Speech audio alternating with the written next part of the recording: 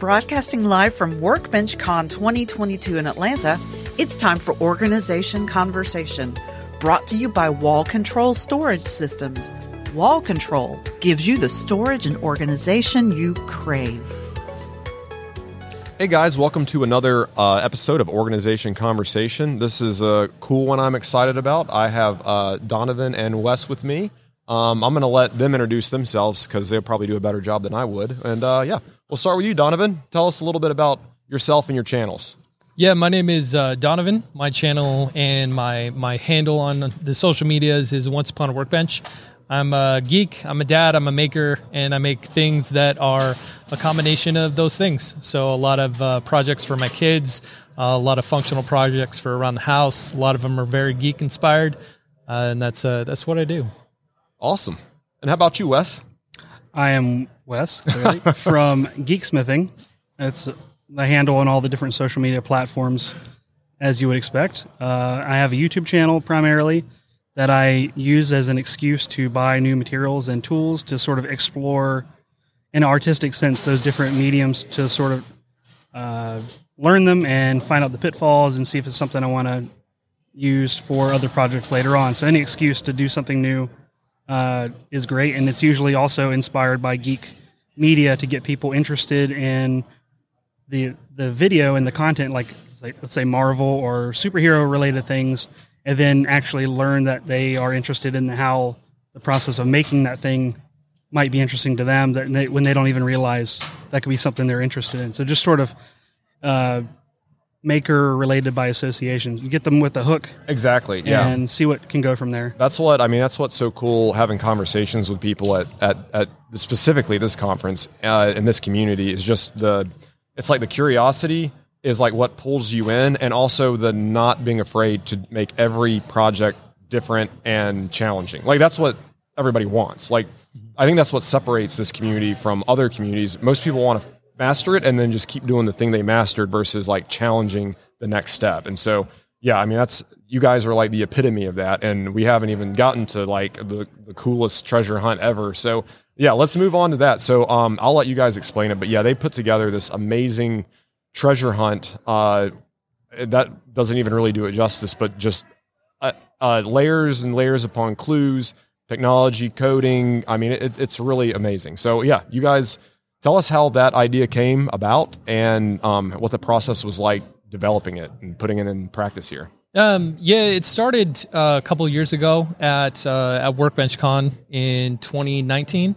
I was going to be teaching a class on creating interactive content on social media and on YouTube and whatnot. And one of the things that I like to do is things like puzzles and escape rooms and whatnot. And so I thought of putting together what's called an ARG, or an alternate reality game, in preparation for my class that I was going to be teaching on interactive content. So I was like, I wanted to have interactive content in my class about interactive content. Makes sense. Yeah, since I was a teacher, I had an opportunity to give a ticket away to WorkbenchCon, and so I created an ARG for my followers and fans to complete all of these puzzles to try and win a ticket to WorkbenchCon. And then that year here at WorkbenchCon, I had an ARG as part of my class. And it went really well. The people that participated in it had fun, and I always, at that moment, I was like, well, I got to do this again next time. It didn't happen until 2 years later, because obviously, we're here, now, whereas we weren't here last year. Otherwise, right, we would have done it last year. But this year we wanted to go a little bit bigger. Wes got tied in. I still don't know how he got wrapped up in all this craziness. But him and I worked really hard together to try and make a really immersive, really fun treasure hunt around WorkbenchCon. Yeah, and it was amazing. I mean, what's the reception, the feedback been, and what sort of inspiration do you have for the next one? Because there's no way it stops after this, I don't think, right? I mean, I don't think it can. I don't think so. The ball is rolling. Yeah, exactly. Yeah. And you can stand in front of it, but it's just going to run you over. Right? Exactly. Yeah. Well, like, I guess we can explain like what it was. Yeah, that would be great, because it's hard to, it's really, you please explain it, because it's hard to explain to someone who doesn't like see it in action. We can show you the card, but on radio it just doesn't. It doesn't translate quite. So what we did is we printed a series of cards that were kind of fantasy themed. So if you've ever played like Magic the Gathering or like Pokemon, you understand the format of the card where it had a character on front, and then on the back, instead of like information about that character or traits or something like that, we put a puzzle, and that puzzle led to a location. And then on the front of that card, we had an augmented reality marker to utilize your phone to pull up augmented reality. Right. And the augmented reality is most of what I did in the treasure hunt / scavenger hunt, whatever you want to call it, in addition to some of the artwork on the cards. But the AR part of it, instead of having just a QR code, which you see everywhere nowadays, it's sort of a more in-depth version of that. It allows you to do a lot more sophisticated things. Like a cube and... project a cube virtually. It's like for people listening, it's like, it'd be like if you had a QR code, but then it turned into a cube on your phone. Like you didn't go anywhere. It just turned into a cube and you're like moving it around and reading all the different sides. Right. I've never seen that before. So that was the first for me. It sort of like superimposes the 3D model of the cube on the card that you're holding, and it super glues itself digitally, so to speak, onto the card, and it lets you manipulate it and roll it around and look at all the sides, where we use the sides of the cube as locations to both describe the character that's on the card, because those are friends of ours in the maker community. That's a whole other cool thing about it, yeah. So there are some deep cuts for some of the references in there that people would get if they saw them and knew who the people are that we used. But on each side of the cube, we would explain who the person was to lead people to know more about that individual maker. So it's a way to share contacts, which we're all about doing. Absolutely. Then the other surfaces, depending upon where they were in the game puzzle, they had additional information that would like help you either solve the clue on the solve the puzzle on the back of the card, or give you additional information that you use in concert with the card information to kind of come up with the code word that you, and the direction and the location where you take this code word and you go to another booth in WorkbenchCon. Give them the code word. Give them the code word, and then they give you the next card in the sequence. So everybody starts with the same starter card, and as you progress, you get the next character. So it's like a collection kind of feel to it, and it encourages interaction and communication with a lot of booths that people may or may not have been interested to communicate with the people. So it's a way to sort of get people engaged in a different way than they may be expecting when they first come in. Absolutely. I mean, what's cool is how it brings the community and the brands together too. So like in our booth, we can say it because it's over now. Can we say? So, yeah, you just go for it. Yeah, so like our code spoilers. Yeah, exactly. So our code word was our tool and die shop or manufacturing plant where Wall Control started, DeKalb Tool and Die. So they had to figure that out and give us that word. So that they've learned a little bit about our brand just in that a little amount of research. And then on the card we gave them is Stephanie, who works with us, and she's just amazing. Does all kind of she's like these guys with just like trying all kind of stuff. And so she was the alchemist on the card. And she's going to go home and make a costume, I hope so. That'll be amazing. Yeah. Yeah, because one of the things that we purposely tried to do is that if we were going to incorporate brands, we wanted this to seem like a benefit to the brands that were participating with us in this game. And so what we did is that part of that solving the puzzle is that you have to go to the company website to learn the history of the company, to find the answer, to get the code word, to then get the next card. And so we were forcing people to the company's website, which, for a company, like anything to get more eyeballs on the website, to learn more about it, brand awareness, all that kind of stuff. We can utilize that as an advantage to work with these companies, and also as a mechanism in the game to also ensure that nobody's like cheating or like forcing their way into like just picking different booth trying to find a card and doing exactly. Because at the end, at the end of a treasure hunt, there must be treasure, and y'all had a pretty awesome chest of treasure. So yeah, what all was in there? I didn't see all of it, but yeah. Well, we started out with some stuff that both he and I, Donovan and I, create, and we were going to create the items or have them available for them. So, for instance, Donovan was going to offer a T-shirt that he is well known for creating. He was going to offer that as some swag. And then I am known for creating personalized like stamps of people's logos for their shops, like nice heavy duty stuff. And I was going to create one for a person who won.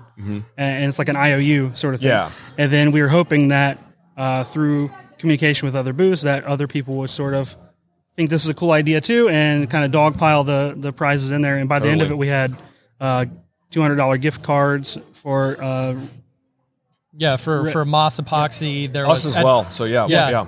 Like almost every booth that was here at the event donated something to the prize pack. So our little chest that was kind of sparsely, filled at the beginning of this ended up being just almost too heavy to carry because there was just so much in it. And the podcast that Wes and I co-host, the Making Geeks podcast, donated an Oculus. I saw that. VR headset. Yeah, VR headset. Because, AR, VR, we're like, it kind of fits. Exactly. That's awesome. It was amazing. So I also want to speak to a little bit about, you guys and your individual channels and podcasts as well. What would your, if you were speaking to our customer base, what type of interest and customer would they can probably get a feel from just our conversations, but would be your typical follower and would get value out of your content? For me, like I said, I'm a dad and I'm a maker. And so a lot of my content, is kind of very specific to being a dad and to being I've made playhouses. I've made things that are based on, Lego properties and whatnot. And right now I'm doing a little series of book nooks for my kids because they're really into book nooks. And so, creating something like that. But the point and the purpose of what I do as a maker is that I want people to build good memories. Because I look back on my own life, and my dad is a craftsman, my mom is a maker herself. Before they called them makers. My mom's a little maker herself. The OG makers before they were makers. Yeah, when I started having kids, I was looking back on my own life and realized it's some of my happiest experiences were with my dad, building stuff, or with my mom, sewing stuff and things like that. And I realized that it's that's what I want to do. Because one day I'm only going to be memories for my kids. And so I want to make sure that they're good ones. And I realized that my particular weird set of talents, I can be a maker and I can make things with my kids to build those good memories. And creating content, if I can inspire other people to build good memories, to build a good story. That's kind of my tagline at the end of my videos. Go build a good story. Is that's kind of the point of what I do. And if I can inspire other people to do that, then I did what I'm set out to do. Yeah, man, that's awesome. That's very well put. And it's the truth. You will be memories, and that's just the reality. So and the same thing when I think back about my dad and building Pinewood Derby cars and stuff like that. That is what you remember for sure. So what about you, Wes? It's very similar to Donovan. That's why we get along so well, because we have a lot of commonalities that we didn't even realize when we first met each other, that we have common ground that goes back pretty far. But in my own experience, I was raised by my grandparents, and my grandfather was a gunsmith, which is my name Geeksmithing is a nod to that. Awesome. Yeah. And he was really well known in Virginia, Richmond, Virginia area for being a master gunsmith. And he was so well known that people would he worked for primarily police officers and things, and it was right across from the state police headquarters. So they would bring their weapons and firearms for him to meticulously clean and repair and all that stuff. And I have vivid memories of him clearing a spot on his workbench beside him at his facility and setting out some Lego for me. And he's doing his thing, I'm doing my thing, and he would basically be a magician. Anytime I had a broken tool or broken toy, I could present it to him, and I'm all sad and brokenhearted, and he just shuts the door and then miraculously hears this thing repaired, and it's like magic. That is awesome. So I wanted to be able to have a similar experience for my kids and be a good role model for them to you don't have to throw something away that's broken. That's such a thing in our community or a culture now is throw away, just buy another one. And not to say that's not fun to do, buy some new stuff, but you can build stuff. Anybody can build things if they really set their mind to it. And my channel is often inspired by, like I said before, geek culture, IP sort of stuff like Marvel. Usually it's nostalgia-driven content. And usually the builds that I do often will be way more elaborate than I should have right to make them. Much to my wife's dismay and disappointment. So when we were getting ready to have my son to be born, we were working on the nursery, and I was like, oh, well, it'd be cool if we had some custom stuff in the nursery. And I think about it, and I pitch the idea of, oh, why don't we do like some murals in the nursery, which is not an unheard of thing. Right. Murals. Yeah. So far, it hadn't gotten crazy. Yeah. No. And the latest Mario Kart game was announced at the time. This was many years ago, and they had elements where they had stuff on upside down in the game. So like in the game, you would like flip upside down. And that was interesting for the game. And I'm sitting there thinking, like imagining the murals. I'm like, well, what if there was parts that went upside down? So what if I did some tracks on the ceiling, for the murals, the paintings to go on? That's an interesting thing. And then, of course, my brain keeps thinking of stuff. And I end up sculpting a 4-foot Mario and a cart out of blue insulation foam and mounting it physically on the ceiling. And this is before I had a 3D printer. It's all handmade with LED lighting. Like if you're familiar with Mario Kart 8, when you go upside down, the tires rotate horizontally and they glow blue. Mm-hmm. So I have LED lights within that and glowing, and it was as elaborate as I could make it. I have like suspended coins from the ceiling that rotate. They're like attached with a fishing line and they spin. And I have like fake grass on the ceiling that are actually checkerboard grass, which is surprisingly hard to get. I'm sure. Man, your kids' friends have to be like, that's the coolest house. I want that, Dad. And they're like, come on, stop doing that, Wes. I'm showing me up. So and that was something I really wanted to have my son and my daughter, for instance. I had some stuff in her rooms as well through her adolescence. And so I just want, again, build some good memories for them and for myself and our family, and then inspire other people to do the same. We had a couple of comments as we deal with a lot of people online, like trolls and whatnot, when we post things. Of course, on Reddit, you're going to end up with a lot of comments of good and bad. But some of the number of 30-year-olds that offered to come live at my house was probably more than I anticipated. But those are some great comments. They also said, "What if he's a Sonic fan?" Yeah. Which is completely valid. We have another room on our house that he's fully welcome to go, and I'll take my office and move it into the Mario Kart room. So that's not really a problem.